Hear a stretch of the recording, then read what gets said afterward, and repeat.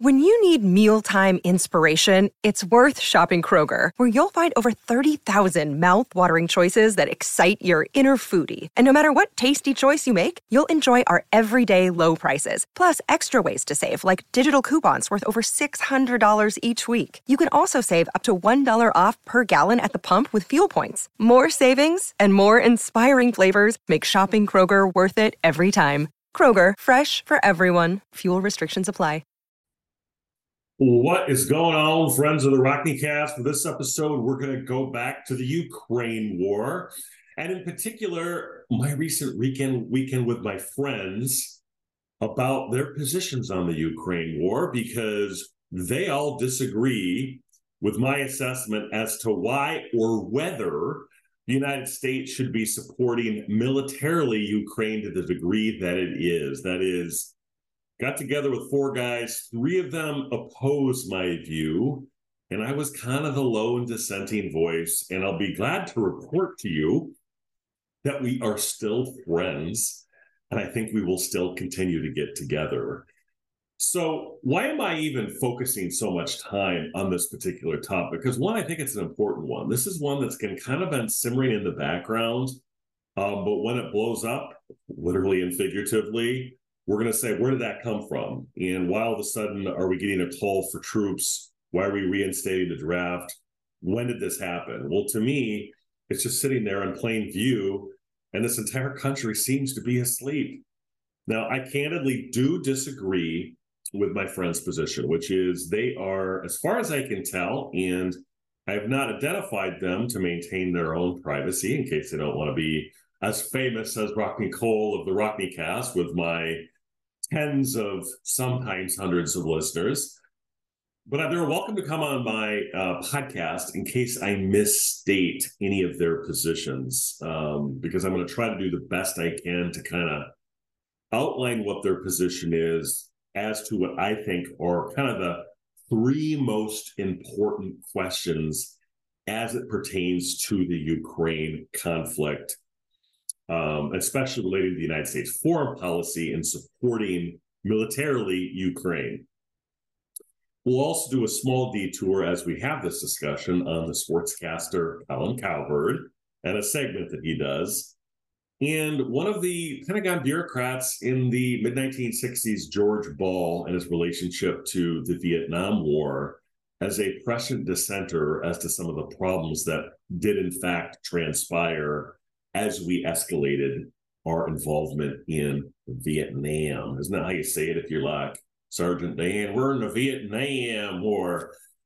So, what are the three big topics that I think are the most important relating to U.S. policy in the Ukraine war? And I'll try to outline my friend's response and whether they kind of nudged me out of any of my positions, because I think we all, and at least I hope we all, consider ourselves open-minded in the sense that if we have an opinion, we're willing to adjust the opinion based upon the facts information that we get. So as to what I think is the most important question, which is the risk of a nuclear exchange precipitated by our active involvement in the Ukraine conflict. Now, obviously, I'm not the only person to bring this up. This has been mentioned, but for me, as I kind of sort through all of the different questions as to Ukraine policy, to me, it's the most important question.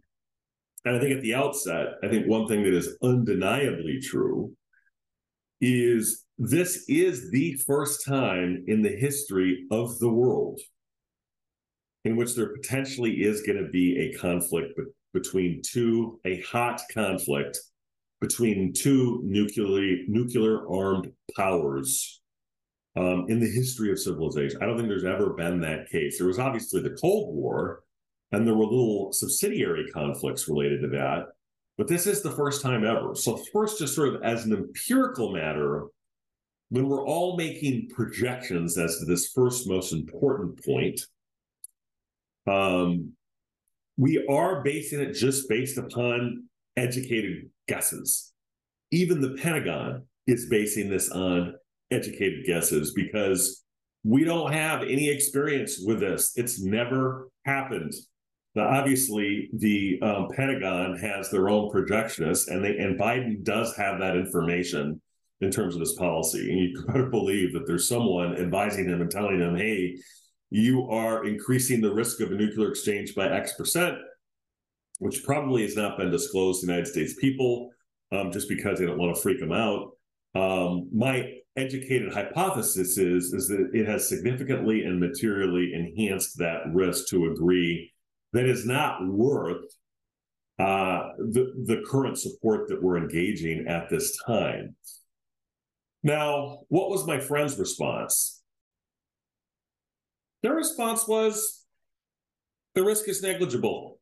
It might be a little bit higher, but it's not something that played into their calculation at all, as far as I can tell.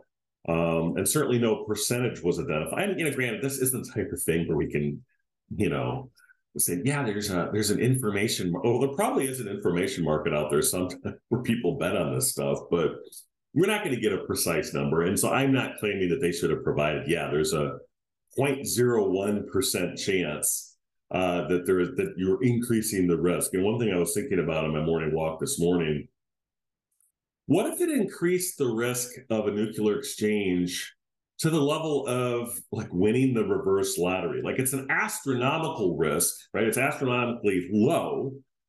But even if we're like increasing that possibility, the level of winning the lottery, I think that is too high given what the stakes are here.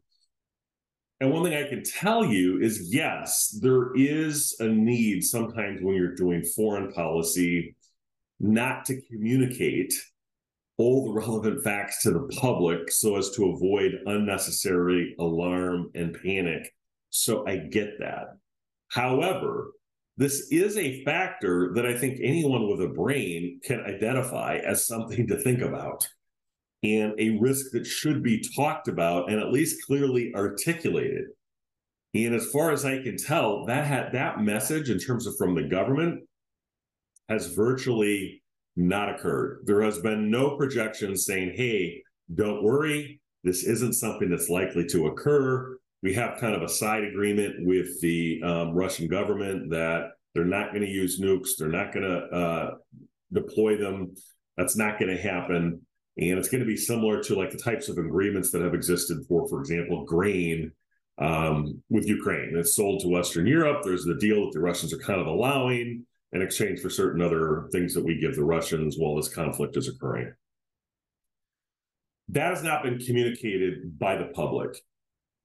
But more importantly, I think related to that risk is not necessarily that the government is supposed to actually level with us and give it to us straight, but there should be those voices in the media. Right? What is the fourth estate of our country? A free and independent and unbiased press. There's only one, and there's only a few people that have really talked about that. I think, frankly, Donald Trump. I'm just reporting the news. He's identified this risk, and so has Don Trump Jr. It is part of their rhetoric vis-a-vis the Ukraine war, and setting aside those two personalities, let's just say person A and person B, I mean, a certain former ex-president and his son, they are identifying that as a risk. And I think that's spot on, because that's not only one of the questions, it's the only question. Because if we're wrong on that particular topic, and we are increasing the risk by 1%, 0.01%, that is a risk that's too high, where we're talking about tens of millions of people potentially being killed. Their view was, my friends, and by the way, and what you see in the media in terms of debate on this topic, is that the risk is essentially negligible. I think one of them said, well, it's just not going to happen. Okay. If that's the assertion that's going to be, it's just not going to happen. Well, okay, but that's not good enough for me. It's just kind of a conclusory statement. It's not going to happen. Doesn't do it. You have to give a little bit more than that. And I think the government has to give a little bit more of that in terms of explaining what the benefits are of this conflict in terms of the support of arms in relation to securing the United States and improving the United States economy? Because those are the two questions that are most important to the United States, which is, what is it in our interests? We're not in the business of being an international policeman in Central Europe. We are not. We are signatories to NATO. We are treaty bound to defend those territories. We are not treaty bound to defend Ukraine. We may provide them arms, but we are not treaty bound to. This is a policy choice that is occurring with virtually no debate. And to me, that is fundamentally wrong. And it shows, in my view, kind of the incompetence of a lot of the establishment media that there is no debate on. I mean, prove me wrong on this. Okay, experiment. Today, members of the Rockney Cast class, go on to MSNBC or NBC News, CBS News, ABC News, NPR, even Fox News post-Tucker, all the mainstream New York Times and Washington Post, and identify one opinion piece that asks, what in the hell are we doing in the Ukraine and why? Just articulate that for me. And are there any dissenting views? And I actually brought this up to my friend, and he brought up kind of, I think, would be an obvious point, which is, I think his kind of view as well. The reason why there's no debate kind of is, well, it's so obvious that you're wrong, Cole, that there's no reason to debate it. I mean, it's kind of like, there are certain topics, and I agree, there are certain topics that you don't debate. You don't say, like, let's listen to both sides, pro and anti-slavery. Yeah, there are some things that you just don't debate. Let's, debate civil rights for people of color, whether they should be treated equally under the law. You just don't debate that topic. So I agree, there are certain topics you do not debate. But I think when you're talking about the risk of potentially catastrophic nuclear exchange, either at a Hiroshima level or even a sub-Hiroshima level, they've talked about the use of tactical battlefield nukes, which would not be essentially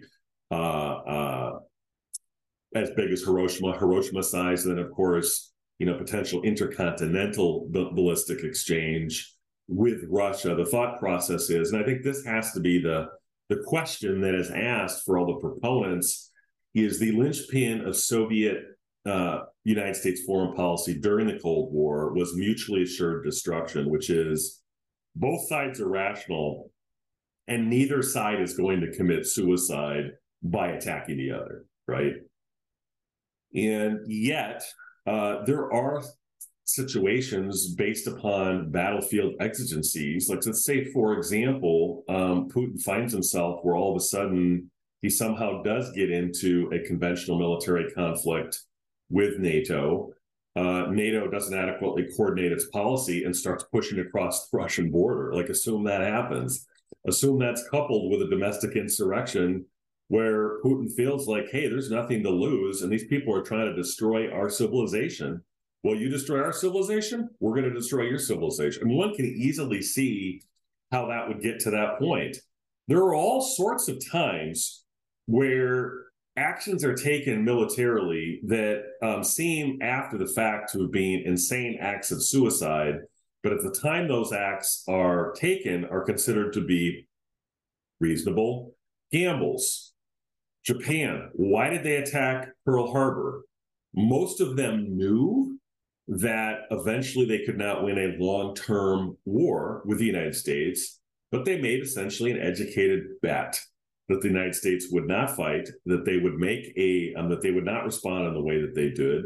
And by the time that they did gear up for the war, there'd be this impenetrable shield that would not be able to be penetrated by United States troops.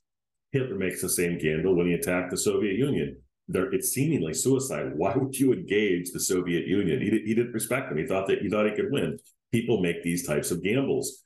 Similarly, that is what we are doing here, regardless of how we classify it. I used it very strongly, the term Russian roulette, where you're basically betting that the worst case scenario doesn't occur when you play this game. Now, of course, if you have a revolver, it's a 1 in 6 chance. No one's saying there's a 16% chance here. The question is, though, is that given the fact that this war does not pose a security threat to the U.S. or an economic threat to the U.S., is it worth the gamble in terms of increasing the risk? And that discussion is not present in the media.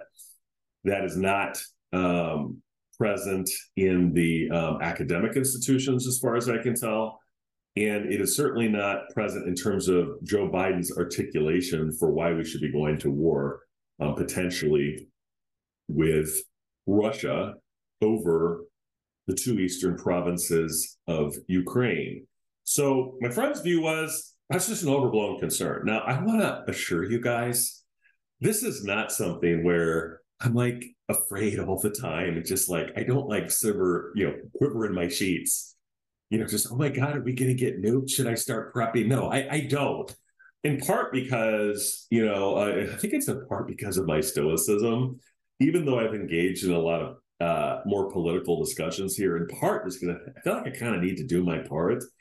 You kind of, this isn't obviously, Cole isn't going to be pressing the button or cause the button to be pushed, right? So if it happens, it happens. I mean, I think I am kind of like, it's kind of like that Far Side cartoon where two guys are fishing and there's two mushroom clouds in the distance, and one of them goes to the other. Well, might as well keep fishing, right? Might as well enjoy our last day. That's my attitude. I mean, I think it is still a relatively low risk, but even if it increases the level of the negative lottery, so what do you have the odds of winning Powerball? Let's assume it's that level of risk that we're engaging in at this point. And by the way, I think it's higher than that. I can't identify a number. So in defense of my friends, I ain't identifying a number either. So I'm not saying, oh my God, well, they haven't read this source. And it turns out there's a 2% risk by the Rand Corporation. But I think it's higher than what it would be to win the Powerball of this negative lottery, which the negative lottery would be an exchange of nuclear weapons. I think most likely it would happen in the battlefield context.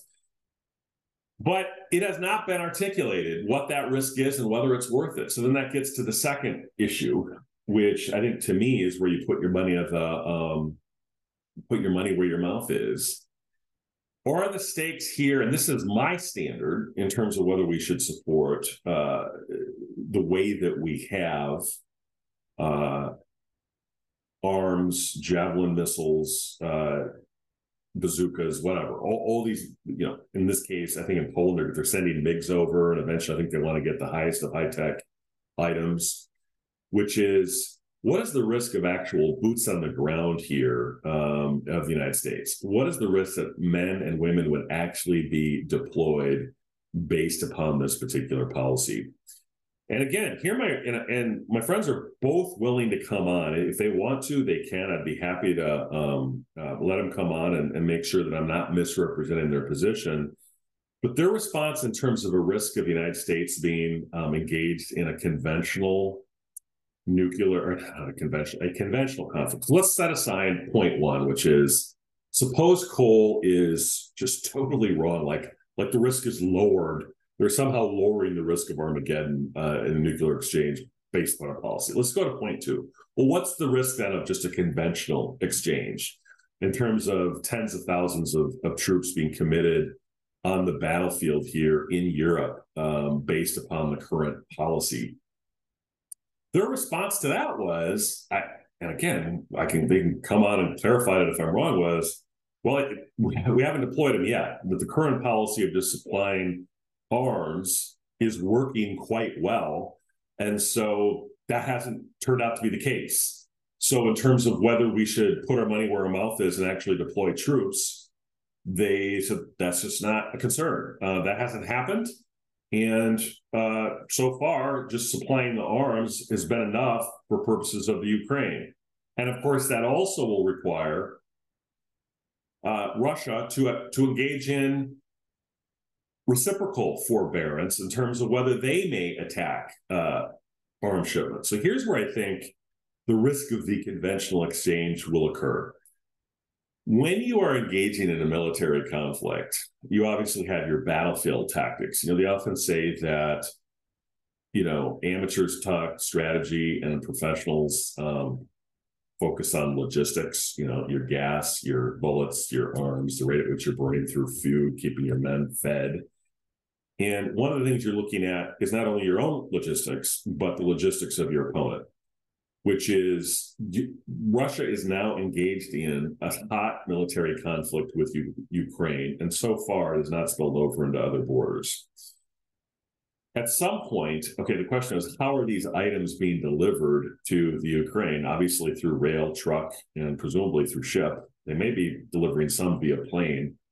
But at some point, if Russia has reason to believe, and let's say they're losing tons of tanks on the battlefield, and they want to try to interdict shipments of Javelin missiles that are crushing their tanks, they may decide they have to, or else they're going to lose the war.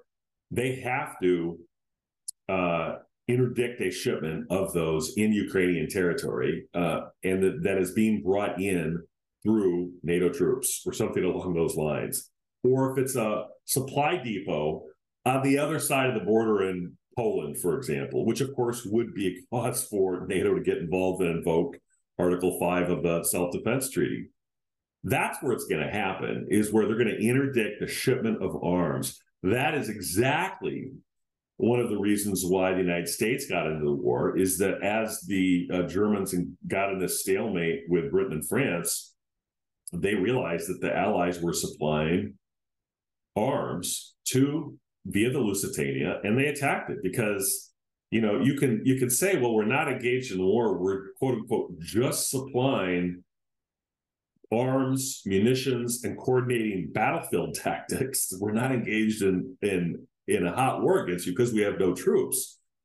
But Russia comes back and says, well, okay, you're not supplying troops to the field, so we're not, there's no Geneva Convention that you're doing that type of thing, but you're providing intelligence, you're coordinating military strikes, you're providing coordinates, you're providing training, you're providing troops, ammunition, tanks, planes.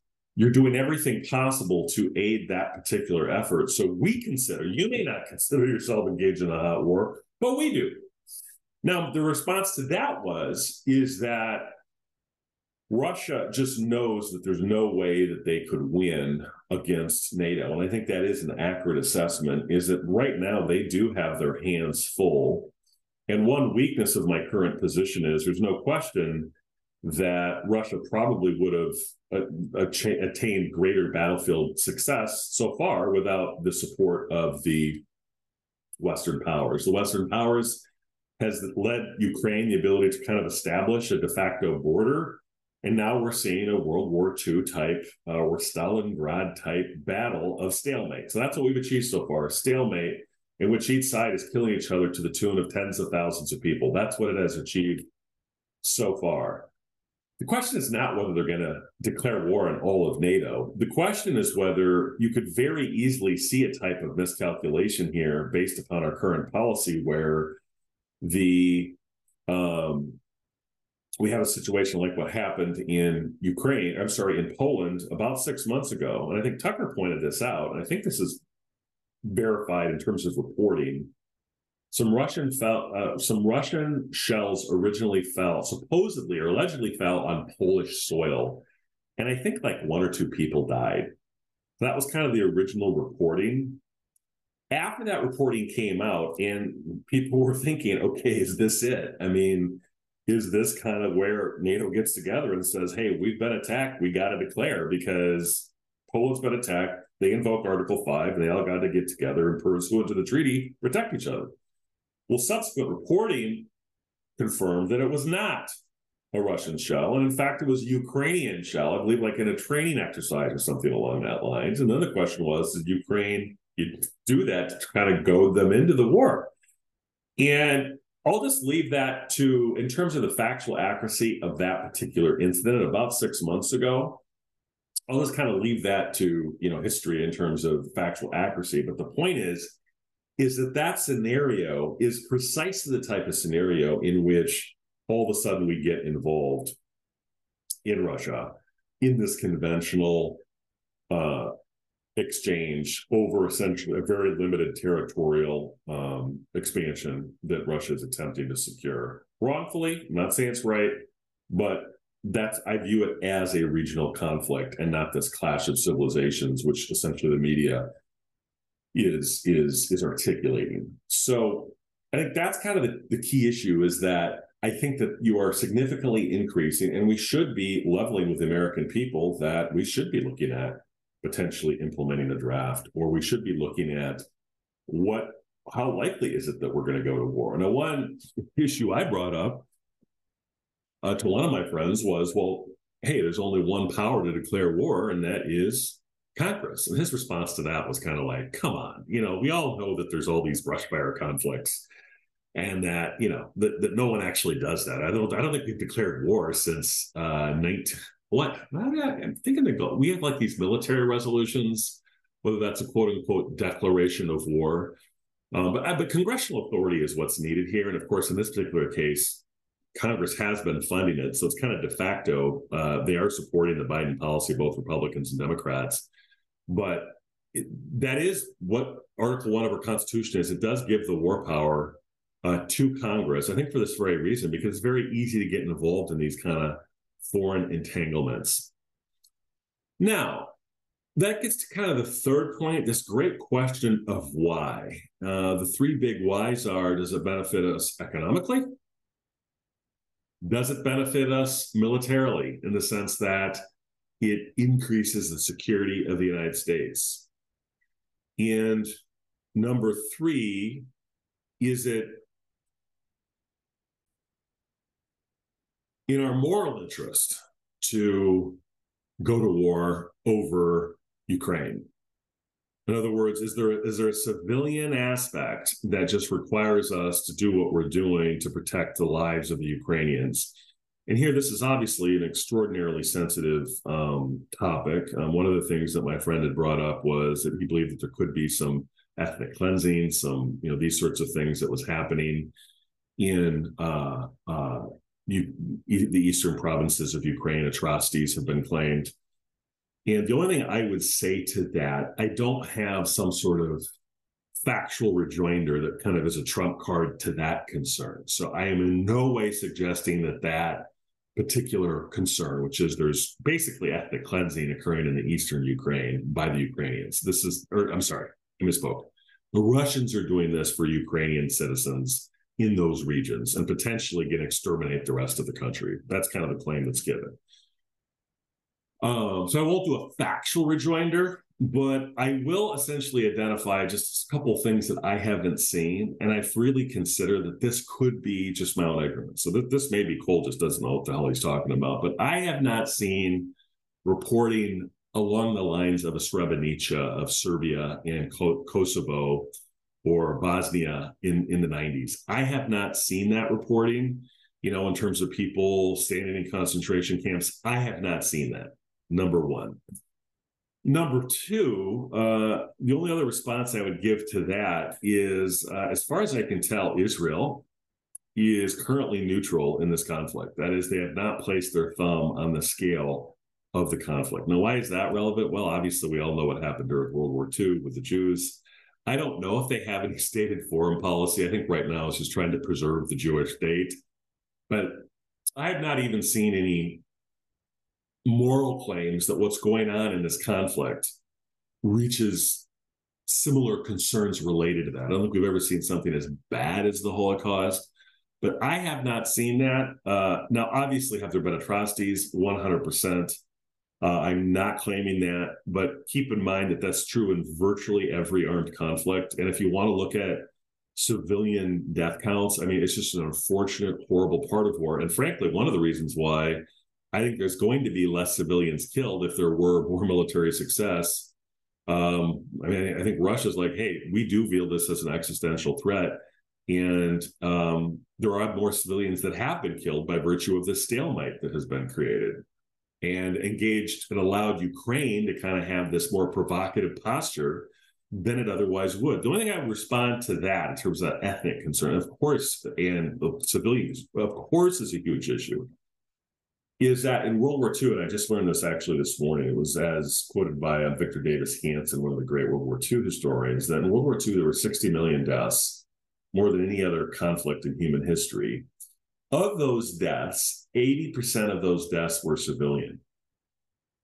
And a lot of you may say, well, we had Nazis and we had, Tojo over in Japan, and we had the fascist Italians, and of course we had Stalin. So that kind of explains that. But if you look at the civilian body count for the United States, which we like to think of ourselves as the good guys, the Nuremberg, not the Nuremberg, but essentially the World War II bombing strategy in the European cities, there were huge amounts of civilian deaths. And then in terms of Japan, Curtis LeMay, prior to the time that we dropped the bombs in Hiroshima and Nagasaki, the bombing strategy employed by the United States would be considered a war crime today. Well, essentially, you're using incendiary napalm in civilian areas. So I'm not saying that justifies whatever's going on in there. I've not done a deep dive on that. But, again, this is an unfortunate issue of, and if the civilians, if that's why we're going there, because of the civilian and the moral component to it, then I think we need to say, okay, well, then is that our foreign policy? We go to nation states where that's occurring either on a macro. We certainly did not do it in Rwanda, as far as I can tell. We kind of did a humanitarian component in Somalia, but we've kind of let that kind of blossom. We certainly didn't do that to take the people that we swore to protect in Afghanistan, to protect the people that had given allegiance to the United States, and said we just left them there. And, again, I'm not commenting on this. I think this is just facts.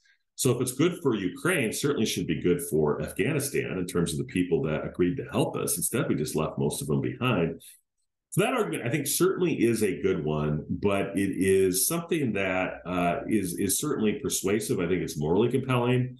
But I don't think that's worth the risk of increasing the risk of nuclear exchange, number one, nor do I think it's worth it, being like the Spanish Civil War where you go volunteer to fight. And because to me, that's kind of the standard.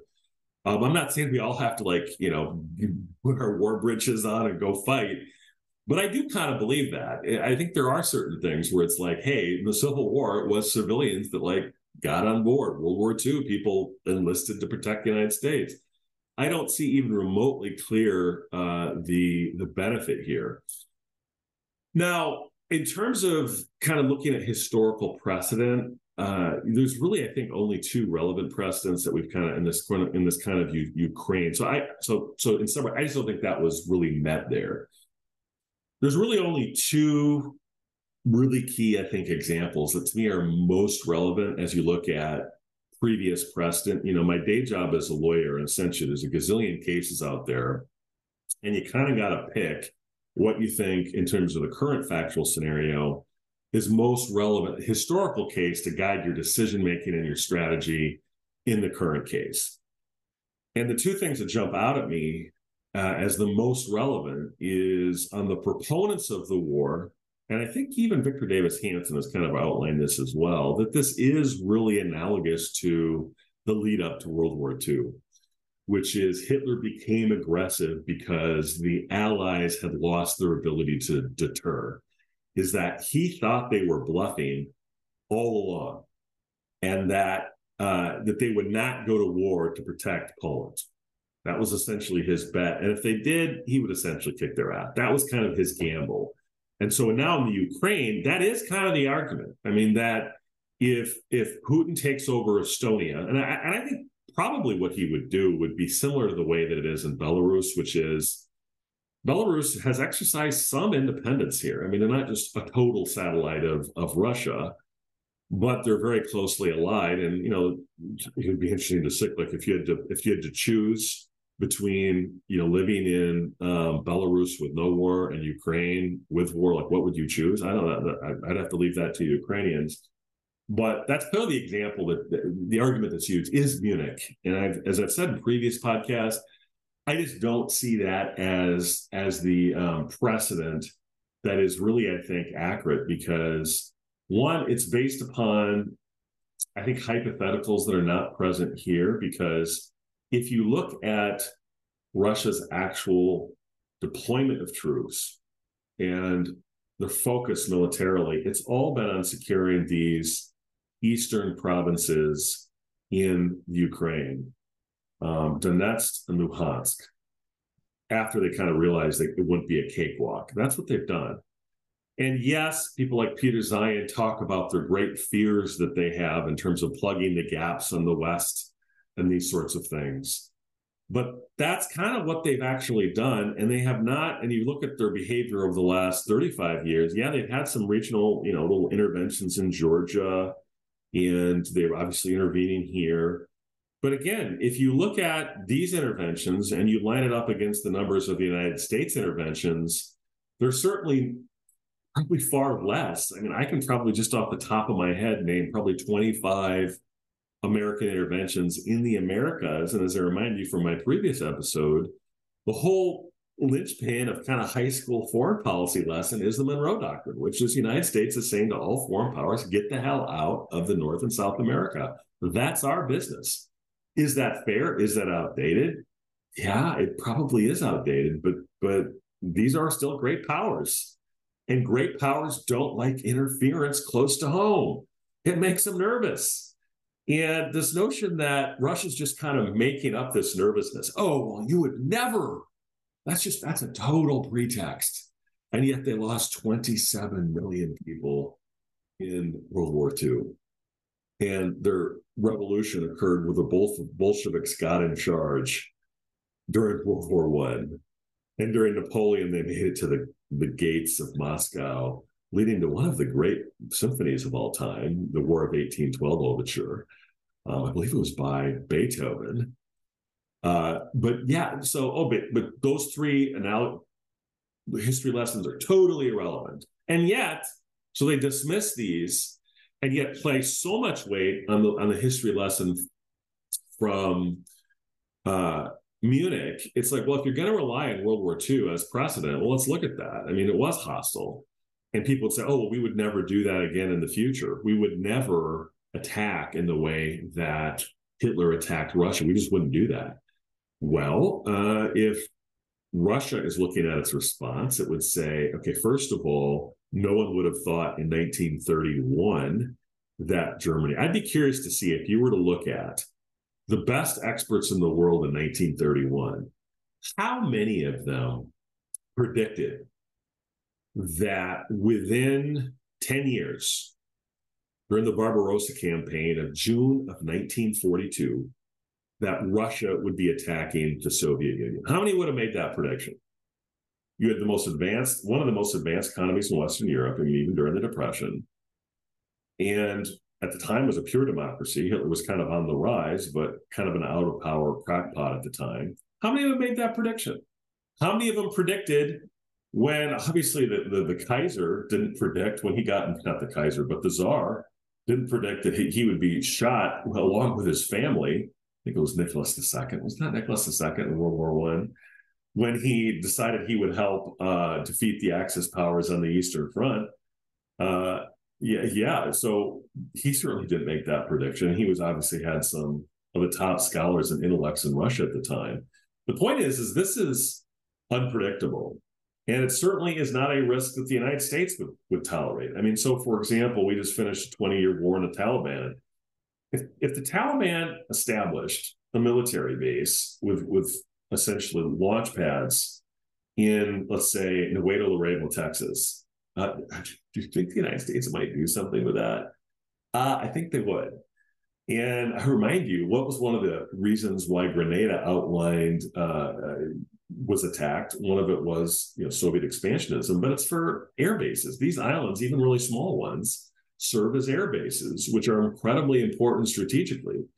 And so clearly, Ukraine was on a path to NATO membership, and supposedly they are going to get a NATO membership. Now, I don't know. They're still trying to get in that. And NATO's saying, yeah.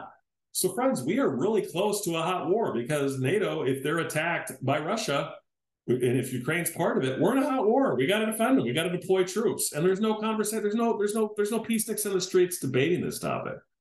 So, to me, that Munich scenario is not the most relevant precedent. The most relevant precedent is Vietnam. And of course, militarily, there's a lot of reasons why it's different in the sense that, yes, militarily, Ukraine-Russia is more like World War II in terms of the tanks and the method of warfare. It's more conventional. You don't have tunnels with, Viet Cong hiding and, pogo sticks and bamboo.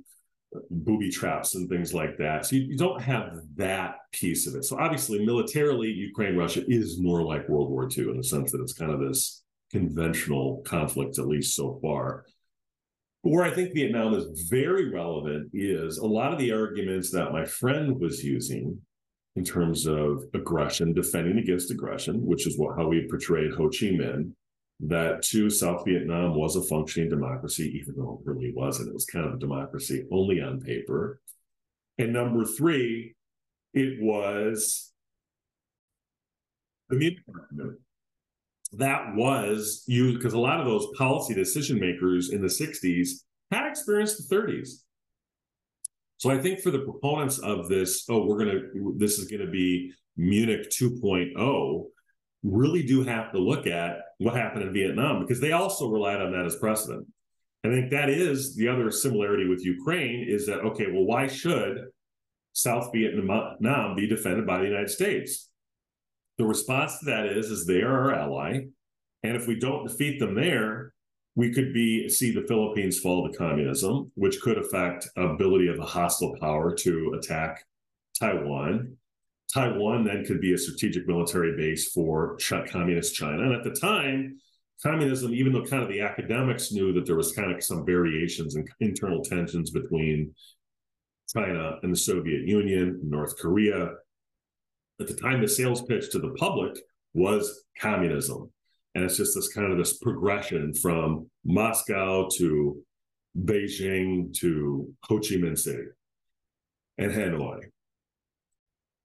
And yet we all know that after the conflict ended, that all the great fears that occurred didn't happen. And in fact, 20 years later in the mid-90s, we're kind of like, Vietnam, you're kind of this stable state where you got a strong military, but you're pretty rational. You got a good educational system. Maybe we should start trading with you. The other interesting anecdote for that now is that, ironically, Vietnam, some of the companies that are concerned with war with China are now supplying. My friend had a friend who was going to relocate to Vietnam because it's kind of a stable area. As far as that goes, because they value stability, and that was in essence really what a national war was.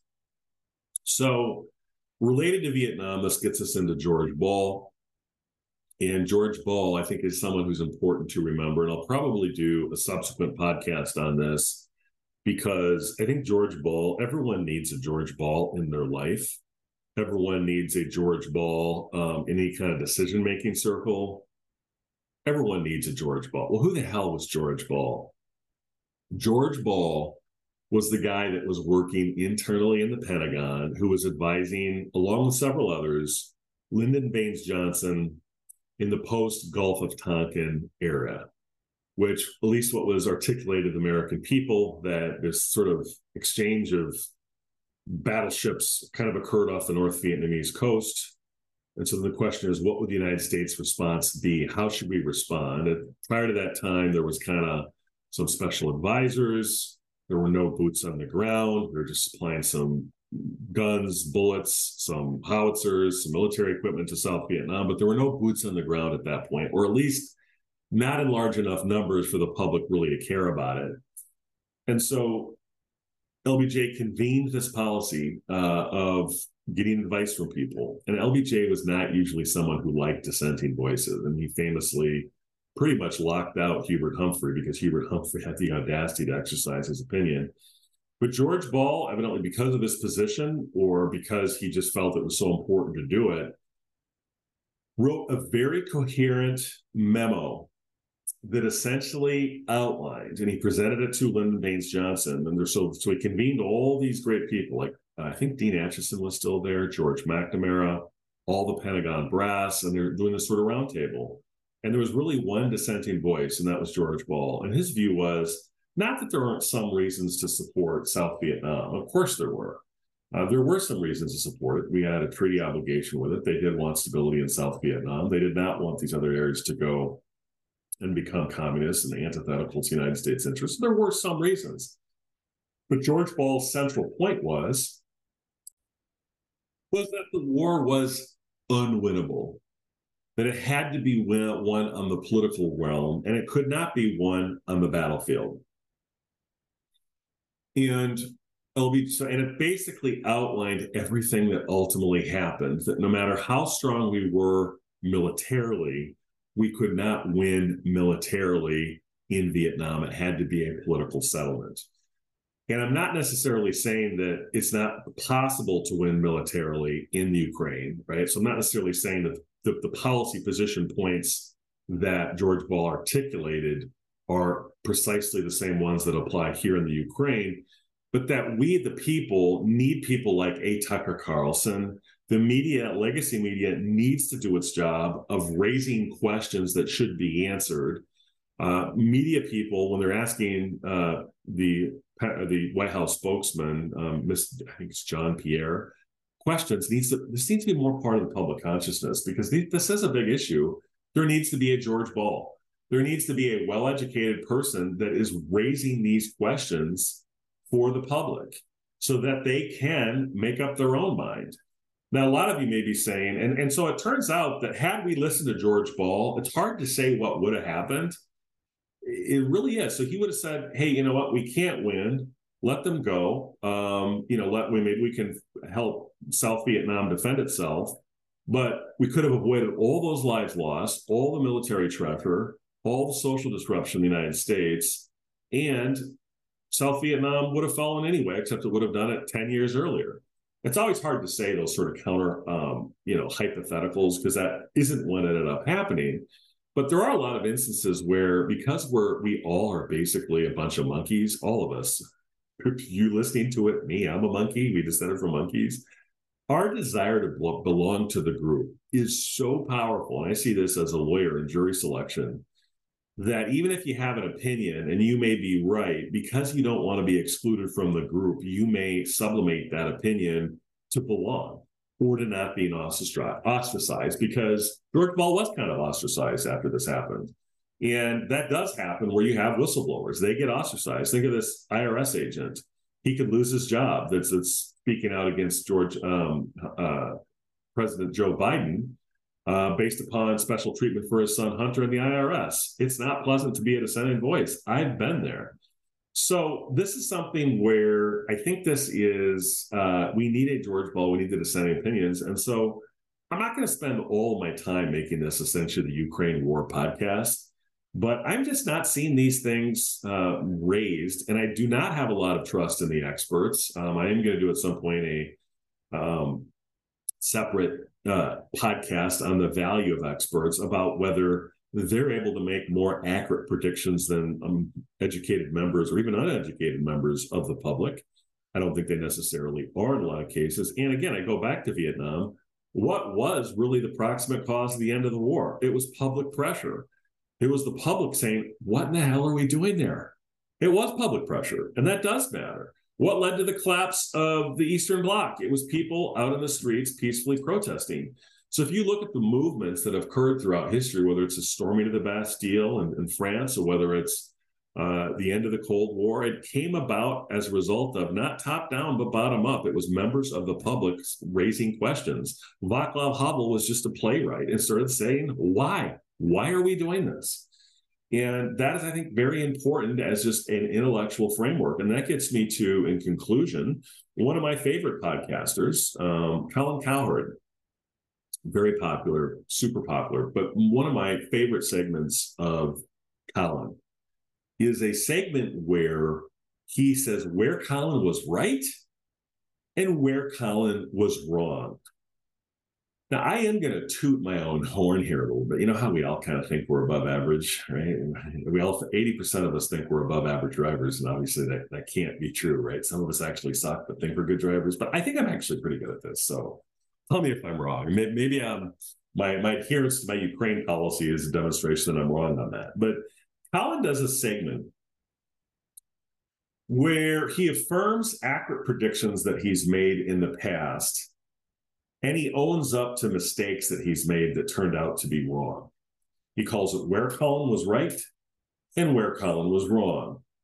And as a result of that, I freaking trust him as a broadcaster because he's willing to own up on mistakes that he's made in terms of unfairly analyzing a particular player. So I'll give you an example, just in the context of quarterbacks.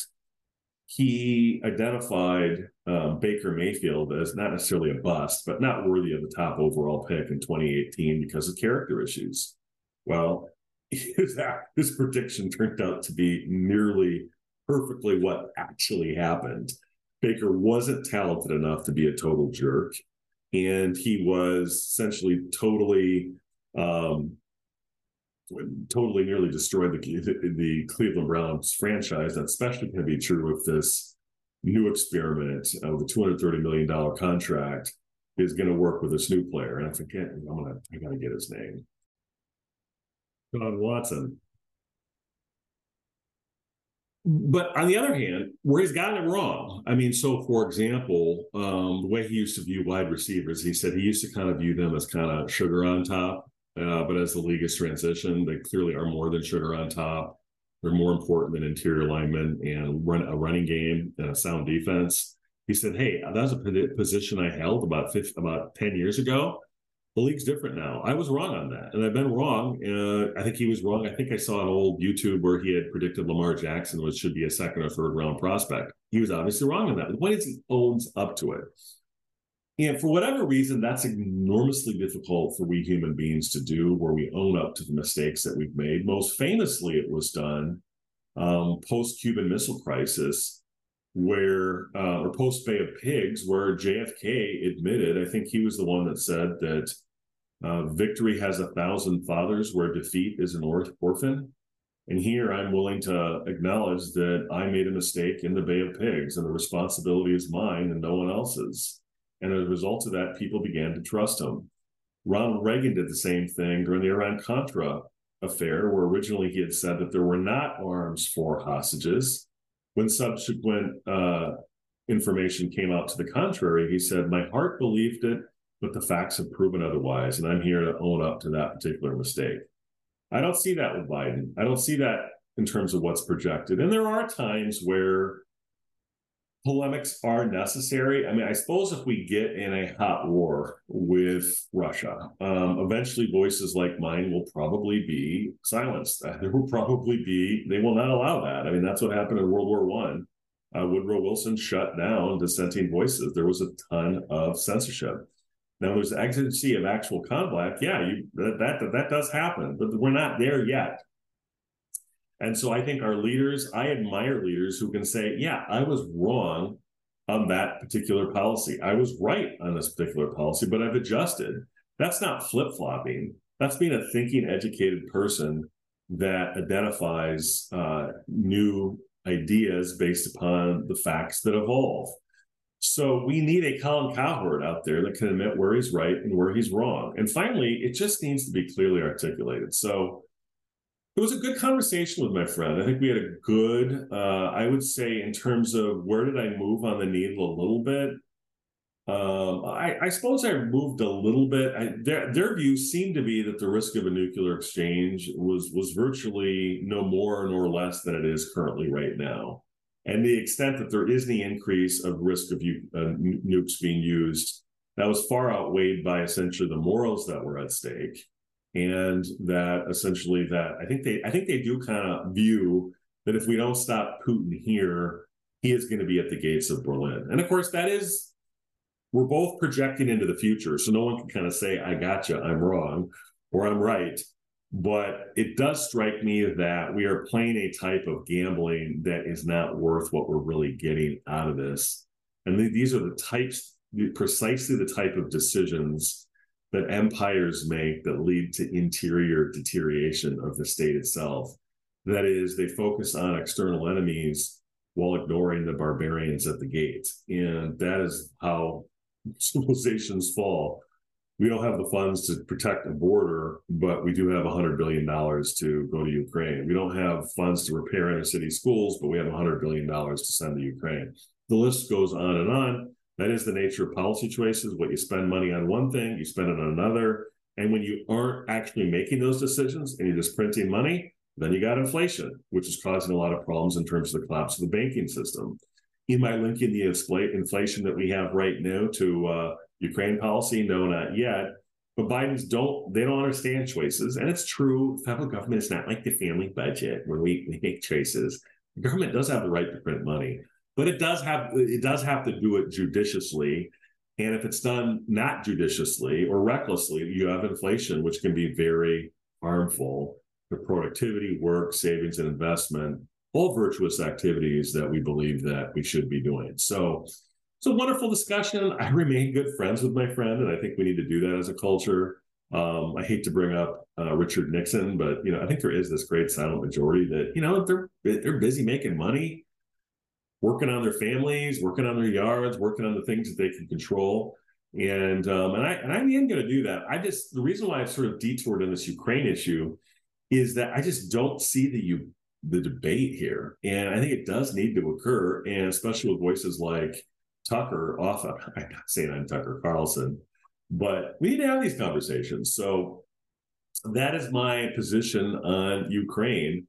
I think in terms of the why question, one little thing to it. In terms of the why question, I suppose there's if it turns out there's Srebrenica type activity, but if that's the case, then there's no reason to hide that from the public. So in terms of the atrocities, that needs to be front and center of New York Times every day. And I'm not seeing that. Yes, there have been atrocities, but I think virtually everywhere you have atrocities, My Lai, Vietnam, Hiroshima. I mean, so the United States has had their own atrocities. World War I, when the Kaiser attacked Belgium and those sorts of things. So that would be something that may sort of swing my needle as far as that goes. If there is actual ethnic cleansing occurring in those provinces, the risk of American troops, I'm not convinced their argument that it's just not going to happen. Why? Because it hasn't happened so far. Well, that is somewhat of an argument. I suppose that argument will become more powerful the more that remains the case. So the longer and longer no accidental shells fall on NATO territory or intentional shells, the more and more likely that point of view is probably a stronger view. But, it's kind of, and I know this person is a student of philosophy as well, the fact that you've had something happen this way for X number of years does not mean that the thing that you fear won't happen. Nicholas Taleb referred to this as the black swan, large predictable events that happen infrequently, but they happen more frequently than what the bell curve statistical models suggest. So it's a great discussion. I remain good friends with these people. I have an enormous amount of respect for all of them. Any of them are welcome to come on my show in case I have misstated any of their positions, because I certainly do not want to do that. But it is a conversation I think we should all continue to have, because we have not engaged in a hot war with a nuclear armed power in the history of all civilization. And I do think it's something that should be explored in all venues. So that's it for the Rockney Cast. Continue to give me positive reviews, share it with your friends, share it with your enemies, share it with your mom, your dad, your sister, your wife, your kids. Probably won't be too interested, but if they're interested in world history, they might. I'll do some stuff on parenting too, and sibling dynamics. Who the hell knows? There'll be all sorts of different topics. Whatever I find is interesting, you tune in to listen to Rockney Cole. If you don't like him, you're probably not going to like this damn show. So that's it for the Rockney Cast. And tell friends we meet again on the next episode of the Rockney Cast.